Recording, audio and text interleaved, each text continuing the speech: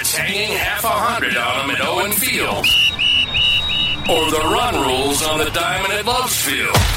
We're giving you the breakdowns, the bets, and the hot takes from the perspective of two former OU Athletics employees.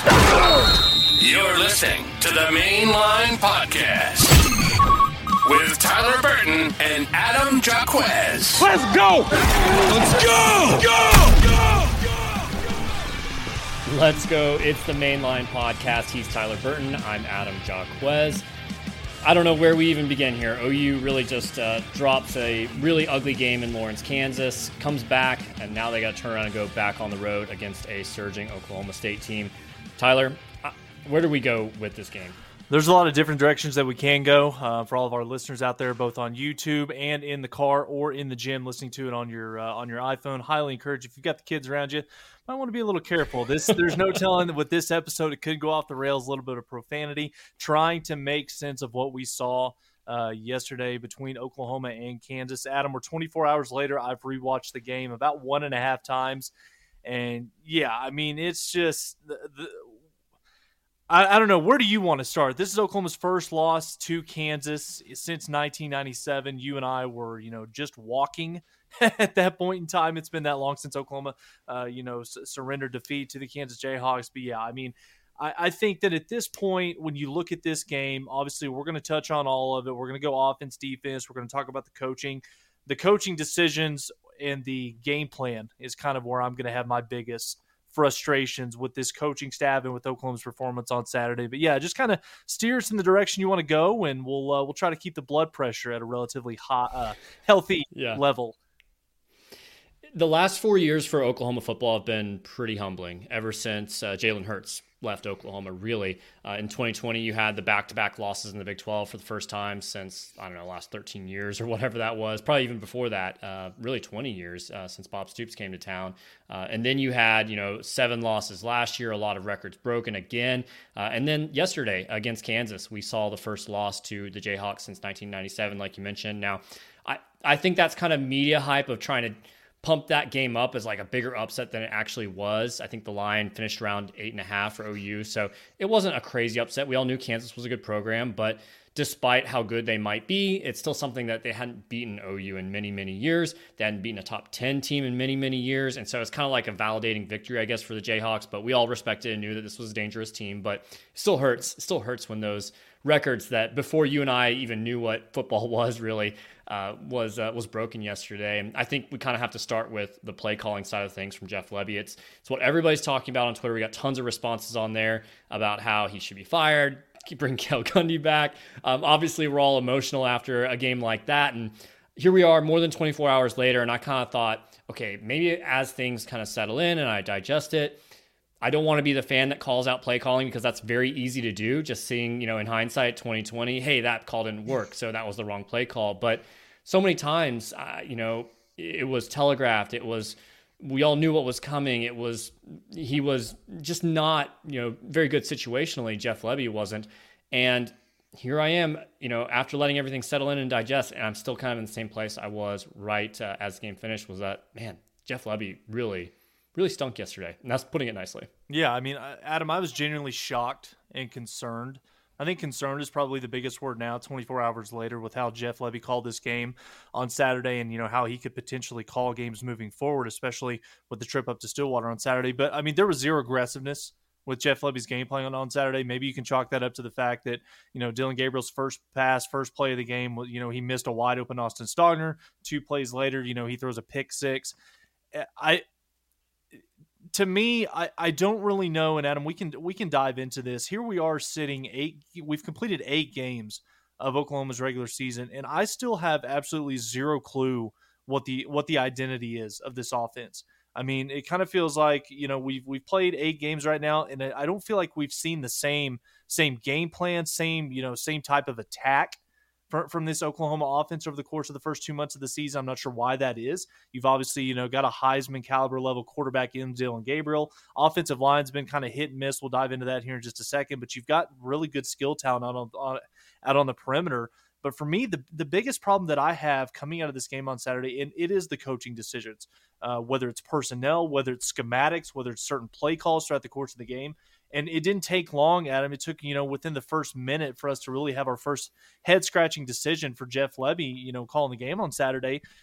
First play of the game, okay, you throw an incomplete pass to Austin Stogner. That sets you up at a 2nd and 10. First carry of the game goes to Gavin Sawchuk. He reels off 8-9 yards, doesn't even get touched all the way until, the 7 yards, making the, 3rd down and 2, 3rd and 1. And after you have a successful carry like that, where we knew going into this game that Kansas was going to be very gettable, their run defense was piss poor, one of the worst in the Big 12 Conference, one of the worst collectively nationally. And, you've got a 3rd and 1 after picking up 9 yards, and your call is to throw a hitch from the opposite hash all the way across the field to a Jalil Farouk. Keep it simple, stupid. I tweeted it out. Just hand the ball off. Keep the chains moving. If you can't pick up 1 yard against Kansas, then, you probably shouldn't be, playing football consistently at the Division I level. But yeah, zero aggressiveness in Lebby's game plan. Kansas defensively, most of this game either had a 7-man box, or they were playing their safeties, inside of 15 yards. They were just, dingling the bait, just challenging Oklahoma. Please, we're daring you to try to throw the ball deep down the field. And this was just something that, Oklahoma, basically because of the play calling of the offensive coordinator, just simply refused to do. I think that Dylan Gabriel, he threw 2 or 3 passes longer than 10 yards all game long prior to that first drive, or prior to that final drive in the fourth quarter. 6 jet sweeps, a couple of bubble screens, a lot of quick game behind the line of scrimmage. What are we doing? I just don't know what the identity of this offense is. I don't know what the game plan was. And I just simply don't know what Jeff Lebby was trying to accomplish as he was calling this game yesterday. You mentioned the offensive identity of not knowing what it is. And I've been kind of thinking about that question actually most of the season, because in game 1, we saw OU come out against Arkansas State and play a lot of tackle over and run the ball pretty effectively on the Red Wolves. That went away. Haven't seen that since that very first game. I don't know why. We saw some different things in SMU than we saw against Tulsa. And then here we are at, against Kansas. And I don't know what the bread and butter play of this offense is.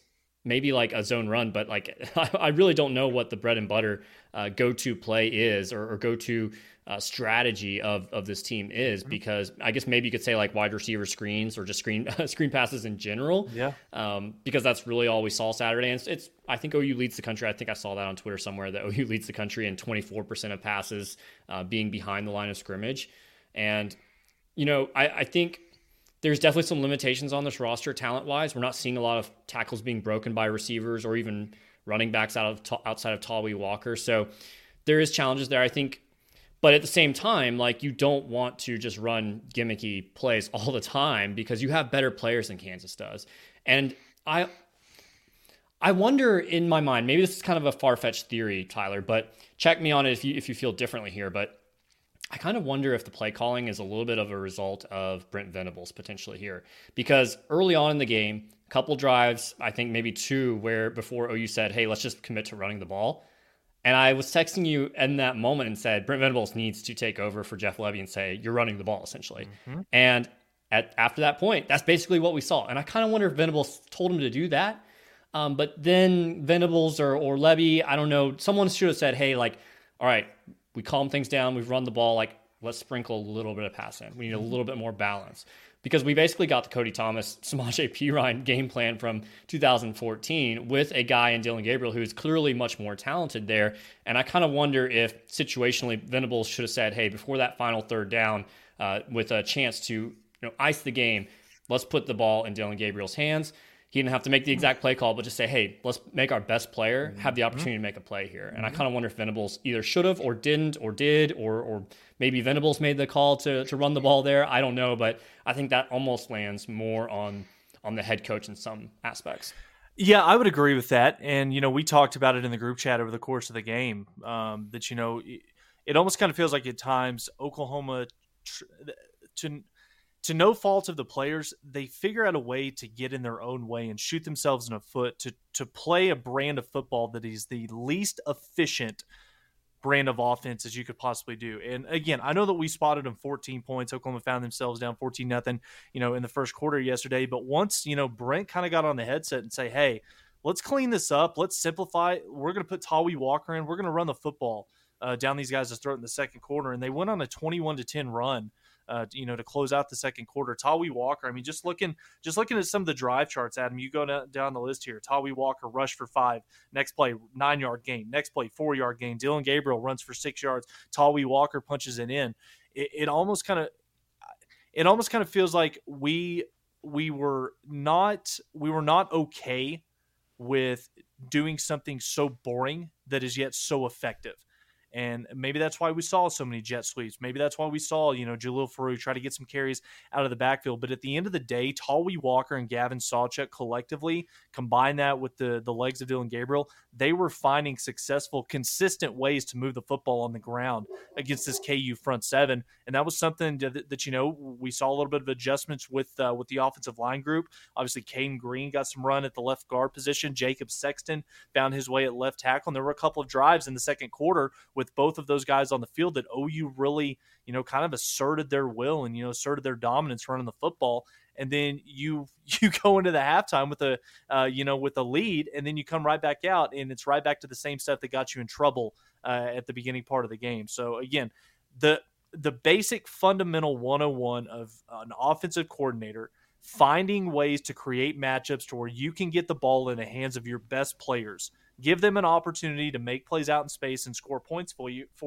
And when you just look at the chart, Adam, I mean, just look at strictly the wide receiver position. Nick Anderson, probably the best performing, most talented wide receiver on this roster with Andrel Anthony being out. He had one target yesterday, and it was the one that was right over the middle of the field that he caught it in stride and it made a big play. Not one single time other than that one play did we try to force feed the ball to Nick Anderson, forcing him down the field. You can't tell me that a 6'4" wide receiver that's got the speed and the elusiveness can't outrun those Kansas cornerbacks, and he did it time and time again on Saturday. Drake Stoops, 4 catches. Jalil Farouk only was able to get the ball in his hand 3 times catching the football. Brennan Thompson, 1 catch, 1 big play. Wish we could see a little bit more of that now that Anthony is gone. But I don't know, Adam. I mean, for me, I don't want to just sit here and rip Jeff Levy, but what are we doing? It's Kansas. I don't care that we've got, a 7-8 man rotation on the offensive line. I don't care that we don't have, a clear-cut number one running back. To me, it's pretty clear-cut who the best running back on this team is coming out of the game yesterday, but I just don't know what we're trying to do. I don't see us trying to scheme any of our best players to be open to where they can make some plays. I just simply don't know. I don't know what we're trying to accomplish. I don't know what this coaching staff is trying to do on the offensive side of the ball. We can touch on all 3 position groups outside of Emmett Jones's crew because the wide receiver position to me ain't the problem. We can't figure out what we're doing on the offensive line. We're playing 9 guys during the middle of a Kansas game. We can't figure out the rotation on the running back position. Tawi Walker was really good yesterday. Gavin Sawchuk was able to find some success on the ground sporadically over the course of the game. And then the biggest head-scratching decision of it all, Adam, the first time that we've seen Javonte Barnes since the Tulsa game in the non-con was in the final drive with the game on the line, and we've seen time and time again same habits, still struggles to read blocks and see the holes, and I just don't know what we're doing. I really don't. Yeah, it was really tough to see guys like Barnes not put in a position to be successful. But you mentioned a whole bunch of deficiencies about this offense. You're juggling lots of guys across the offensive line. It doesn't make sense. There's clearly some guys that are better than others, but they're rotating. I don't know why you're doing that. You're making it much harder on yourself by doing that. You really aren't playing the best running backs. The rotation there has not made sense mostly the entire year. Dylan Gabriel, we're big fans of. We like him, but we know what he is. We know he has limitations. We know he's not the typical type of Oklahoma quarterback. That's not his fault. He's what we have right now. We have to scheme around what he's able to do and what he's not able to do. So there's limitations across the board for this offense. And yet, top 7 in both total offense and scoring offense. There are people out there that are calling for Jeff Levy's head, saying he should be fired for that. Is that crazy? Are those people crazy?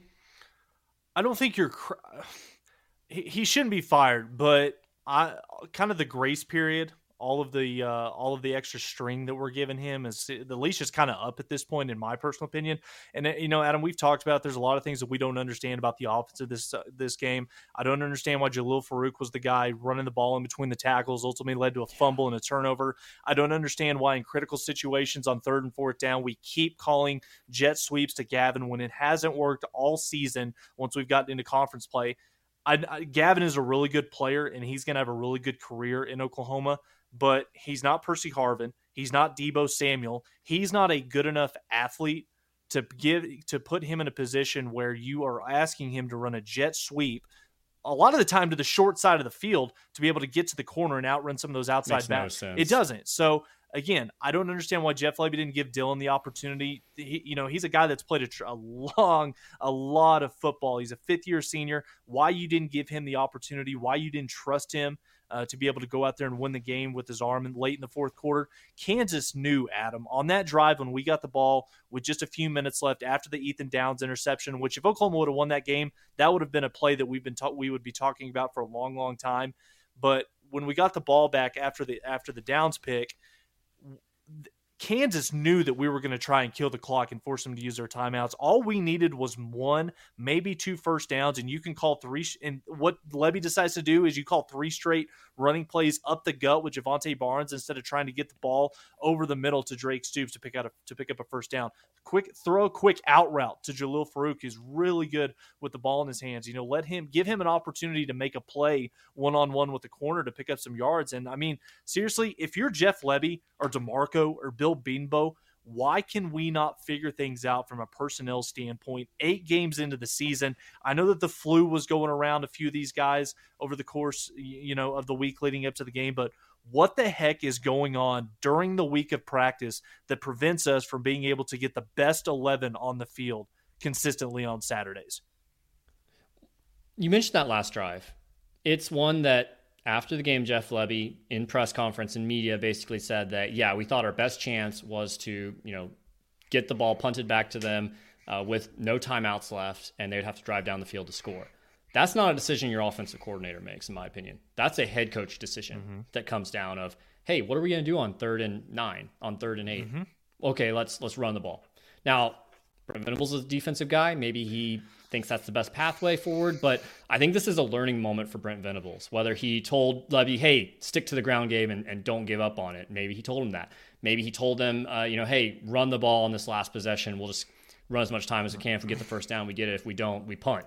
Maybe that was his strategy. I kind of think that either Brent Venables made the decision to do that, or he didn't step in and say, hey, no, let's let Dylan Gabriel have the opportunity to win the game on this play.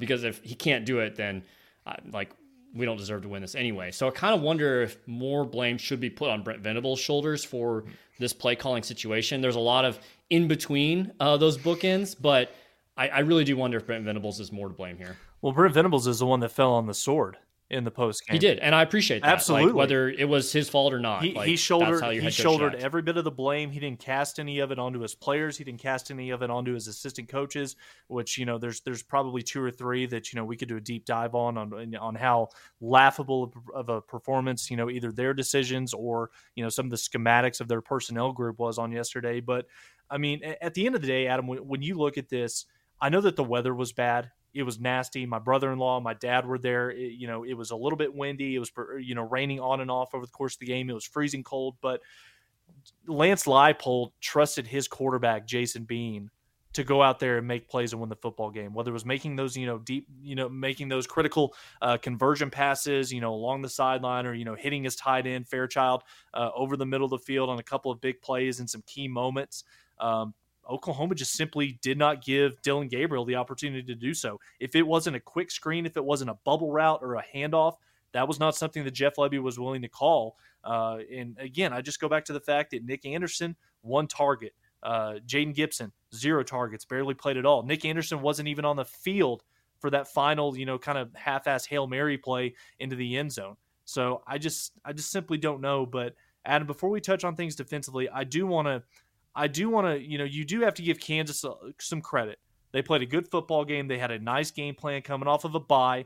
OU coming into their place, first AP top 10 win for Kansas in over almost 40 years right now. So hats off to the Jayhawks. But, You talk about the 3 turnovers, the pick 6 where you spot him 7 points right out of the gate. You've got the Marcus Stripling fumble on the kickoff return why you've got a defensive end in that position in that game where they've already pooch kicked at least once, maybe twice. I'd have to go back and look at it again. It was kind of unintentional into the wind because it was just such a strong win. But I'm pretty sure Ethan Downs was back there last year, so this is a common theme for how they've set up their special teams kick return. I get that, but also at the same time, I mean, you could put it shouldn't happen. You could put a Jaron Kanik back there that's got the hands, but also the size to be able to hold up in the blocking game. You could put a tight end back there. I know Stogner is on the kickoff return team, but you could put a Jake Smith back there in that position, knowing the elements and knowing that they were kicking into a strong win, and the ball was probably ultimately not going to get back to LV Bunkley Shelton or Jalil Farouk. That was just kind of another coaching decision that I just kind of scratched my head at the time. And then we talked about the Jalil Farouk fumble. So you had 3 turnovers. Oklahoma was 2 for 10 on third downs. You had, double-digit penalties, well over 100 yards. Oklahoma shot themselves in the foot time and time again. And Kansas pretty much gave them 5 or 6 opportunities. They were trying to basically say, hey, go win this game, go take it. We're refusing to take it ourselves. And Oklahoma just simply couldn't get out of their own way and couldn't bring it home. Yeah. Defensively, I kind of walked away from this. And this one's where I think I maybe changed my perception a little bit a day later of, you know what? I think it was kind of okay. You held both running backs below 5 yards per carry. These guys were well above that coming into the game. Jason Bean, I don't think you did the best job of. I think there was a lot of times where the motion and the shifts really hurt this defense. I know earlier today, Teddy Lehman said that, no, he didn't agree with that. He thinks that OU was lined up pretty well. I disagree with that. He's probably right. He played the game at a very high level, so he's probably right. But from my untrained eye, I didn't think that. I thought there were several times where I was like, man, we needed a timeout here. We're not lined up. This doesn't look very good. And I think, again, so OSU we'll talk about here in a second, but I think that will turn more in OU's favor. But we talk about missed tackling. That's guys that are in poor position most often. We saw so many times guys, arms extended, reaching out, trying to arm tackle these running backs, not getting shoulders or bodies on guys. And that's due to guys not being in the right position. They're not lined up correctly. They're responding to motion. Their assignments aren't, locked in.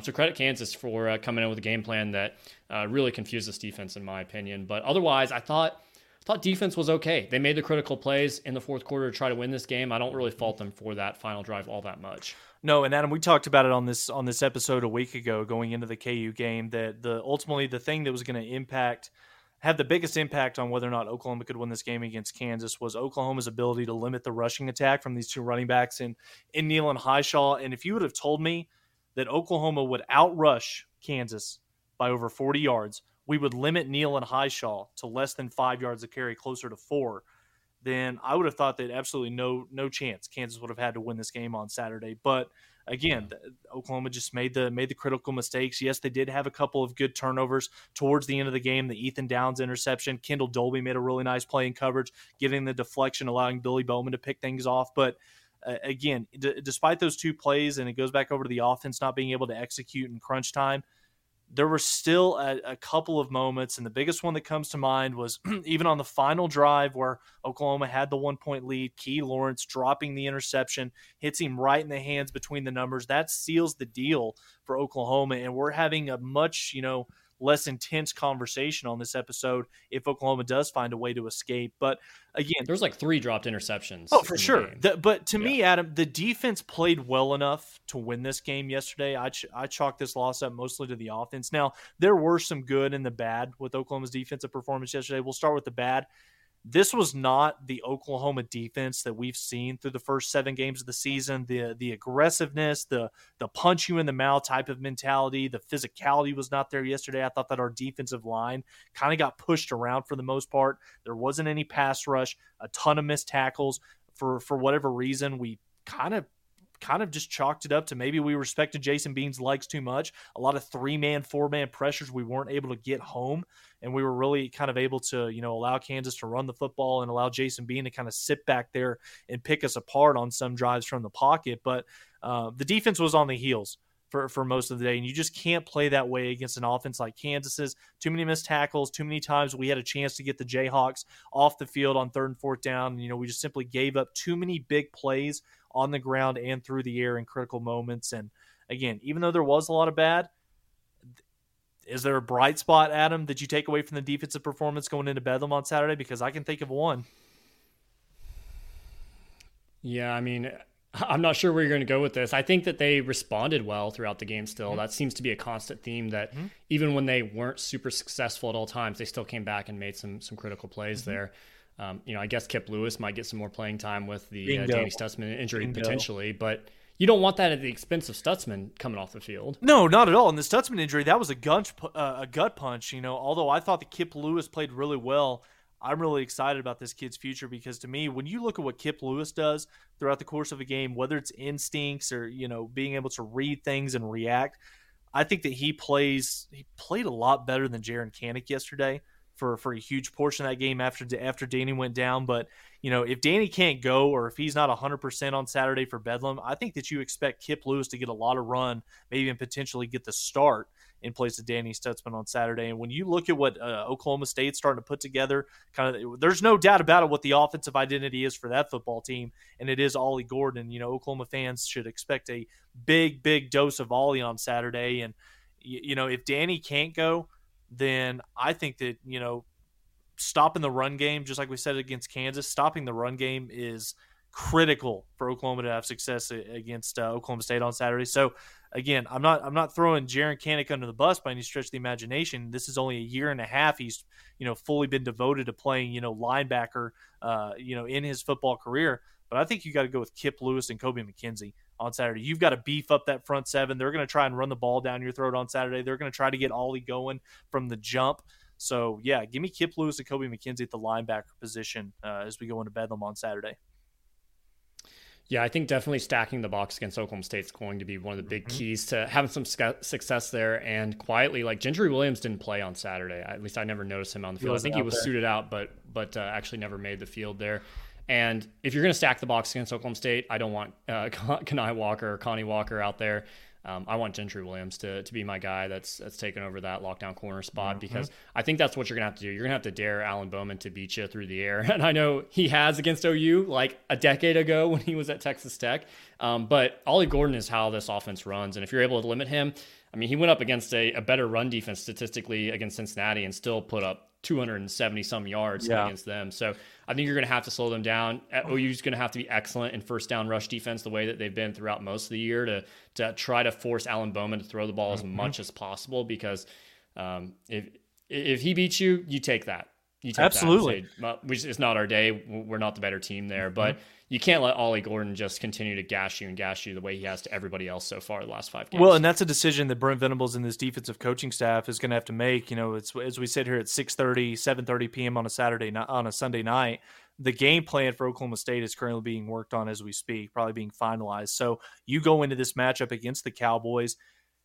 For Oklahoma to have success, you pray for the overall health of some of your guys, getting them back like a Danny Stutzman, Peyton Bowen. I know we saw him in the final drive up in Lawrence yesterday, but even Reggie Pearson, he's sitting out the first half, right? Yeah. So he would be perfect for this game plan. Absolutely. But I think that this is going to be a game plan when you go up against this Cowboy, offensive attack where you've got to trust your corners out on an island in key stretches of this game because you're going to have to commit yourself to, 7, 8 guys in a box. You're going to have to walk your safeties, whether it's Billy Bowman or Key Lawrence or Peyton Bowen. I would hope that we could see a little bit more of Robert Spears Jennings. This is kind of feels like a game that sets up well for him, with his size and the level of physicality that he plays with. But you've got to trust your corners on Saturday to be able to hold up in coverage out on an island because you're going to have to commit 7, 8, 9 guys at a time to be able to come in and stop Ollie Gordon, especially, first and second down, be able to force them into some obvious passing situations because if they can stay ahead of the chains on Saturday, if Ollie Gordon, can get them into a 2nd and 5, 2nd and 4 type situation, then it's going to be a long day for Oklahoma defensively because then they're going to be able to have the full playbook at their disposal to be able to kind of pick and choose how they want to attack OU on Saturday.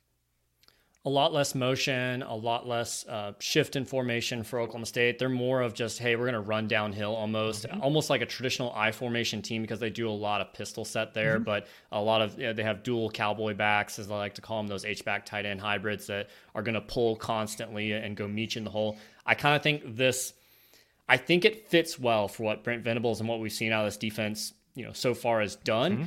Doesn't necessarily mean that it's going to be a game where OU's defense just shines and we shut them out or anything like that. But I think it fits a lot better for what Brent Venables is able to attack. But you have to be good on first down. Like you mentioned, you can't get into the second and fours because they're going to eat you alive there. Let's talk a little bit about the offensive side of the ball and the matchup that OU is going to face there. I want to ask you, though, with Jeff Lebby, he kind of lost his swagger against Kansas in that play calling. You know, he's a guy who's been in the profession for a long time, so I'm not worried about his mentality as a coach, but how do you think he gets his swagger back as a play caller that's going to be able to push the ball downfield in great weather conditions? Yeah, obviously the forecast for Saturday Bedlam looks a lot better than the one that we experienced in Lawrence 24 hours ago, but the biggest way to get your swagger back, trust your quarterback. Obviously, he's played a shit ton of football for you, both at the collegiate level, but also 3 years in the system where you're calling the plays for this kid. He's seen everything that you could possibly throw at him. Bedlam's going to be a hostile atmosphere. Oklahoma State fans, they've been looking forward to this ever since the announcement where OU was going to be leaving the Big 12, going into the SEC. This is the final Bedlam for quite some time.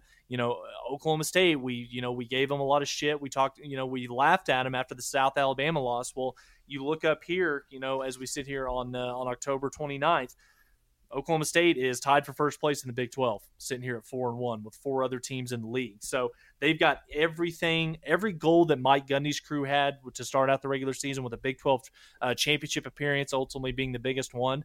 It's right out there in front of them. They have an opportunity on Saturday. You've got a wounded Oklahoma team coming into your stadium. It's going to be rocking. 2:30 kickoff. All the Poke fans are going to have the opportunity to get a little bit more juiced up for this one. And you got to trust your quarterback. If you're going to go into this game and you're going to have the same kind of pussyfoot mentality where we're going to try to line up and run the football to you. If we're going to let Dylan throw the ball, we're going to do the little quick screens. We're going to try to get Gavin the ball in the backfield to try to get around the perimeter. I'm not saying that stuff isn't effective, but there's times where it's not warranted. It's times where it's almost kind of a negative towards the overall, momentum of your offense. And so again, run the football, try to establish it. If you can't, then revert back to what we were doing the first 5, 6, 7 weeks of the season where we weren't able to consistently run the football. So give Dylan Gabriel the opportunity to drop back, spread the defense out, give your wide receivers the opportunity to, in some one-on-one matchups, to make some plays.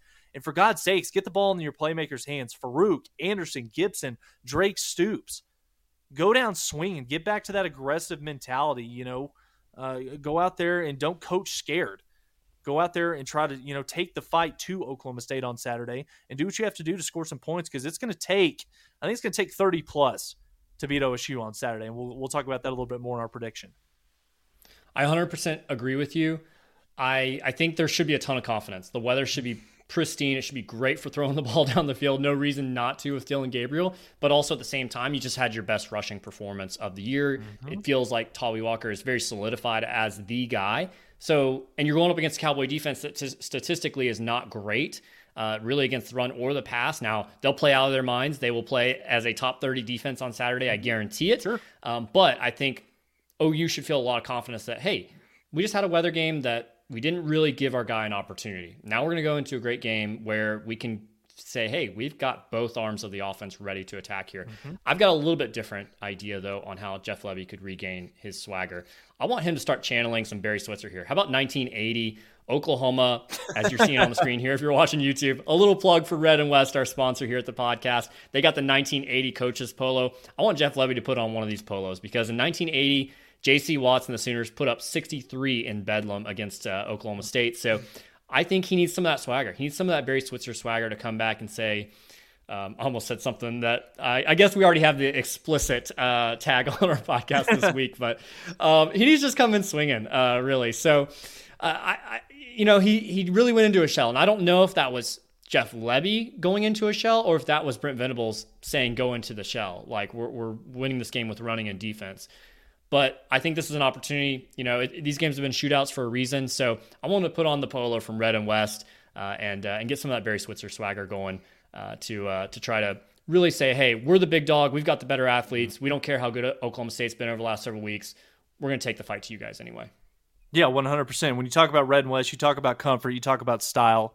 And you talk about affordability. And Adam, I'm going to be making the trip right back down. Whether I'm going to be making the trip back down to Norman here in a couple of weeks, and you best believe the red and west apparel is going to be packed up in the suitcase. You talk about the hats, the t-shirts, the quarter zips, the pullovers. They've got anything and everything for your game day attire needs. So definitely check out Red and West, and hopefully we'll see if we can't get some of the guys at Red and West. Maybe we give them Jeff Lebby's address, see if we can't get some shipped over there, kind of change up the mojo a little bit for this offensive staff as we head to Stillwater on Saturday, because they got to fix something, because you go with that same game plan, you only give Dylan Gabriel the opportunity to throw the ball 12 times over the course of 3.5 quarters, you're going to get run out of the stadium on Saturday, and now we're going to be having a much, much different conversation about this football team and the direction that they're headed. Anything else on Bedlam before you give a score prediction?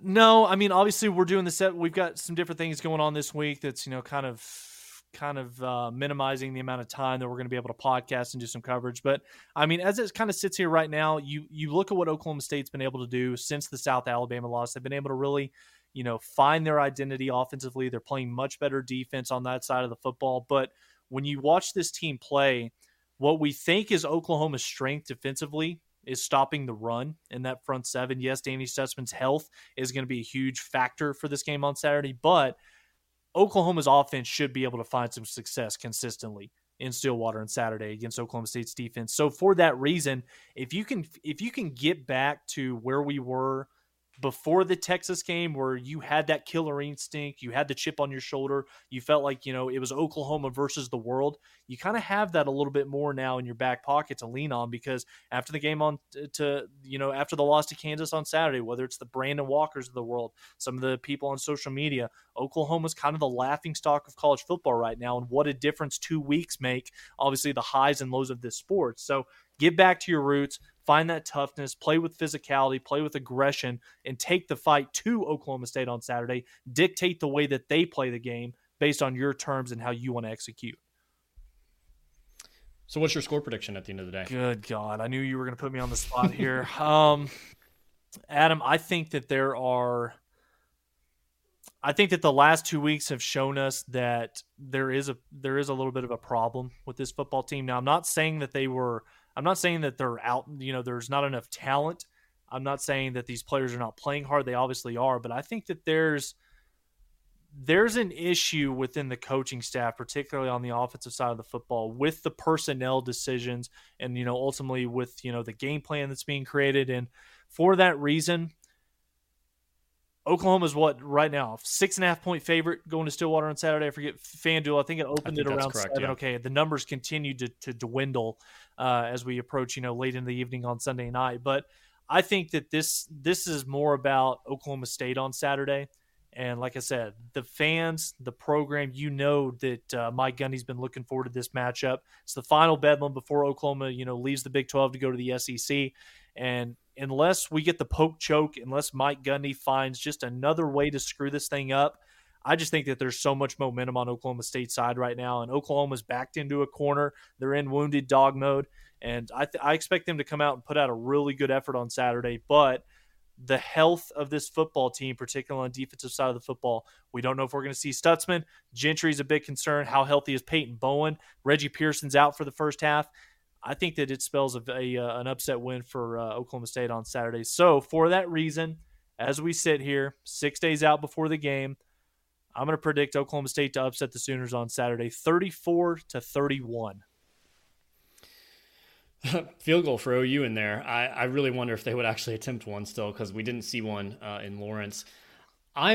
I'm of the opinion, I've said it a couple times here on the podcast, I think this offensive game plan from Oklahoma State fits a lot better for what this defense is able to defend much better, even without Danny Stutzman. I think you like the depth at linebacker. Now we'll see if Oklahoma State can find some ways to attack some of those young linebackers if Stutzman is not out there. But I think it's so easy to look at the last 2 games for OU and go, oh, they have no momentum, they suck, there's no way that they can go on the road and play this Oklahoma State team that's just surging right now. But you could also look at before the UCF game and say, oh, wow, look at all this momentum for Oklahoma. There's no way that UCF can come in here and give them a game. They're terrible. They haven't beaten a Power 5 team so far this year.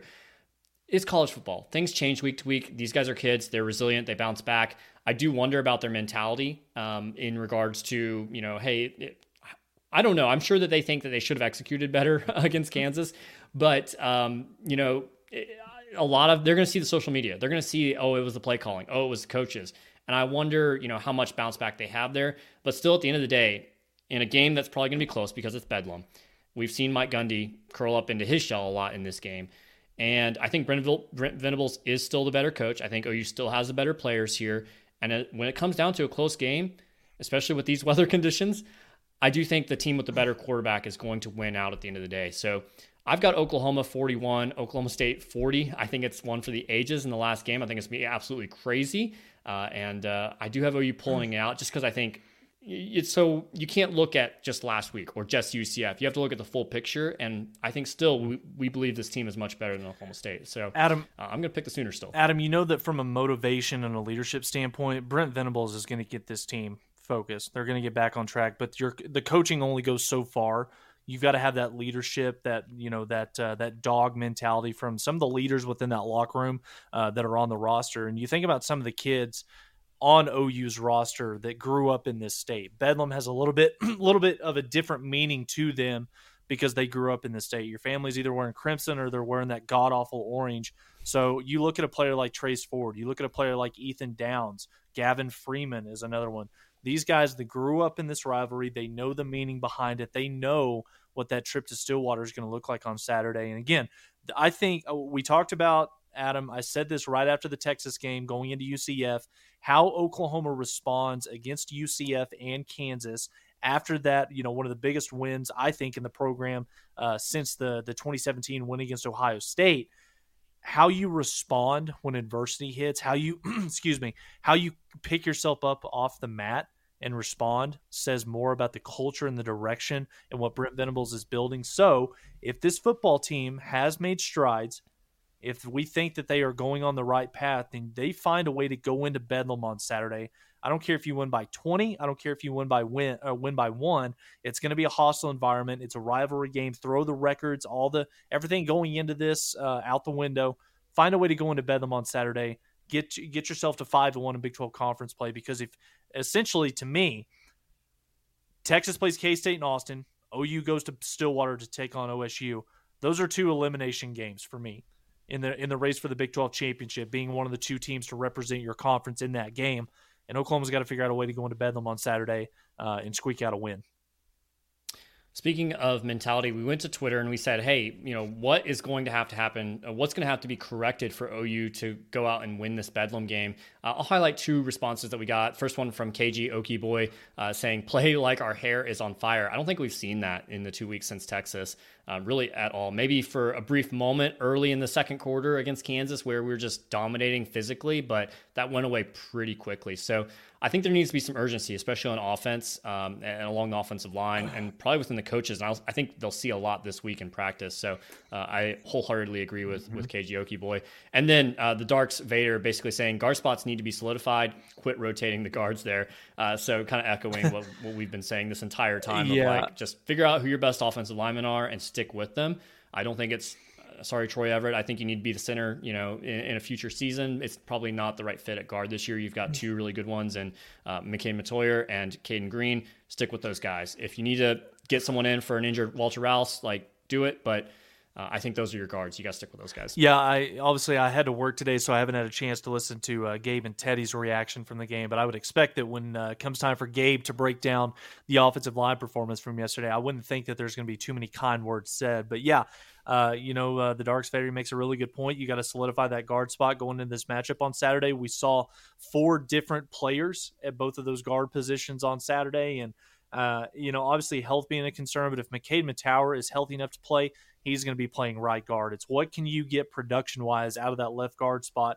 I still think that Savion Byrd has the highest upside, but 8 weeks in the season, you can only be judged on what you've done on the field through the first 2 months of the season. I ultimately think I would go with Caden Green to start things off, give him another week of practice, put him next to Walter Rouse and right next to Andrew Ream as well. But you've got to find some consistency, because I think that outside of running backs, a running back's consistency playing, getting carries, being able to find a rhythm. I think that the offensive line, is probably the position on a football team where you need that continuity. You need those, reps time and time again with the same group of 5 guys to be able to, feed off one another. Know that, okay, if this person's shuffling this way, I know that this guy's going to be able to kick out here and pick him up. Whereas if you're rotating between 8 or 9 guys, you're essentially shifting your offensive line makeup every other drive.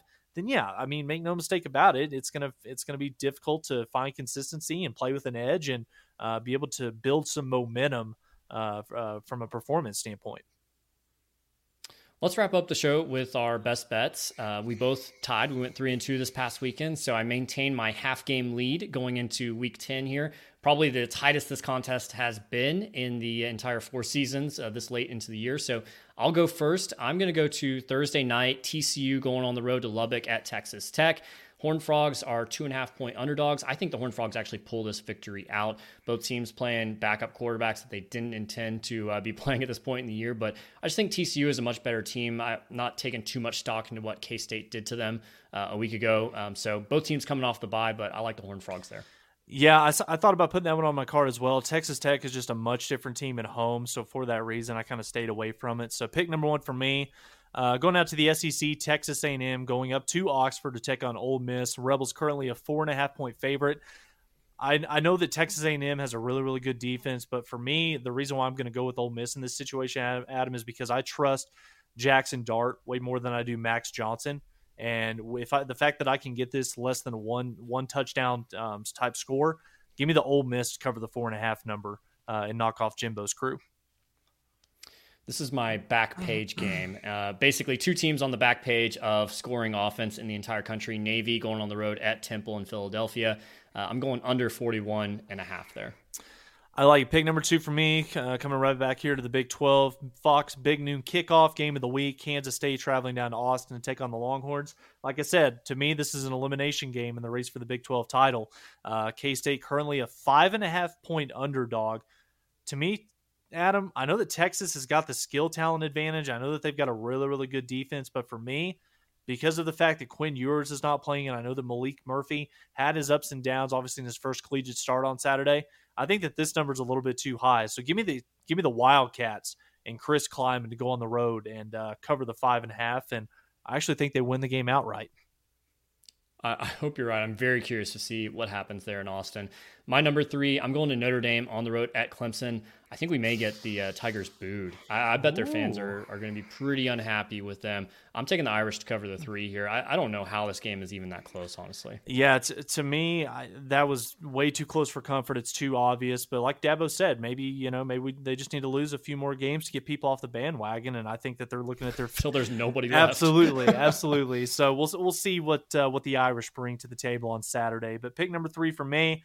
Going out to the Pac-12, Adam, this is another one that feels way too good to be true. Washington going to the Coliseum to take on USC.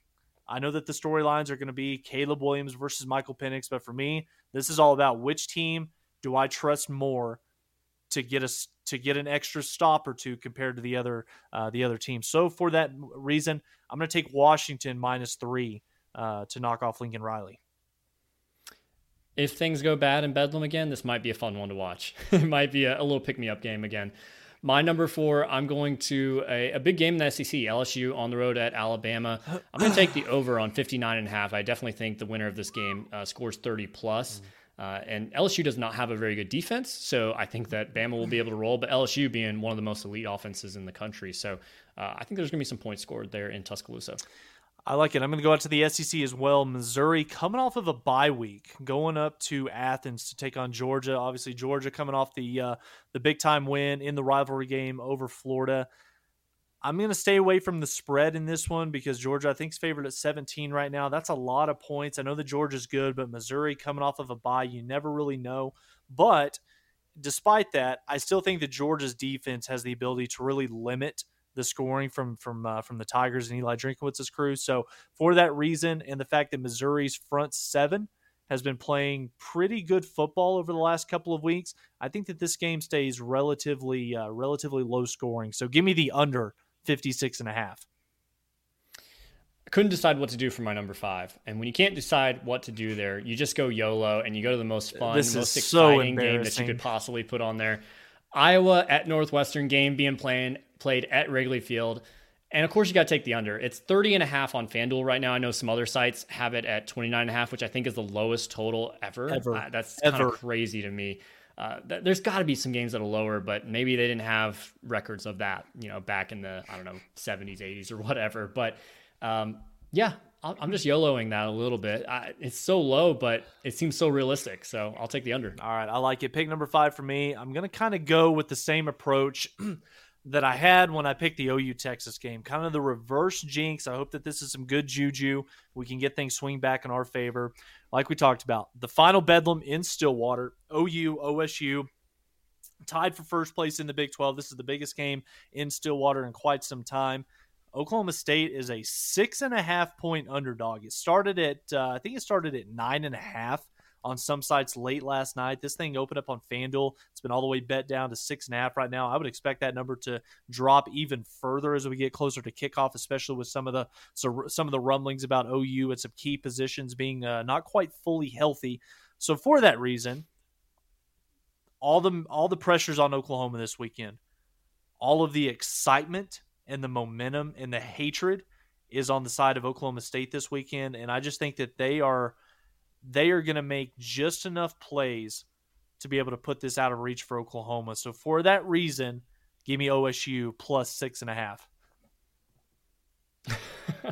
Pressure sometimes creates diamonds, so we shall see. Should be a fun one up in Stillwater. We're going to be back again next week to recap Bedlam and to look ahead to West Virginia. Hopefully it's a little bit more positive podcast. We'd love to have a little bit more of a upbeat conversation, so we'll keep our fingers crossed. We appreciate everyone listening and definitely appreciate everyone watching on YouTube as well. This part of the podcast probably won't make it to YouTube, but most watched podcast on our YouTube channel in like the last 6 months or so this past week. So it's got to be the Red and West. It's got to be the Red and West. It's got to be the Red and West. That's right. We greatly appreciate them for sponsoring us and everyone for listening and participating there on Twitter for all of our fun little questions there. So thanks everyone, and we will see you again next week for the next episode of the Mainline Podcast.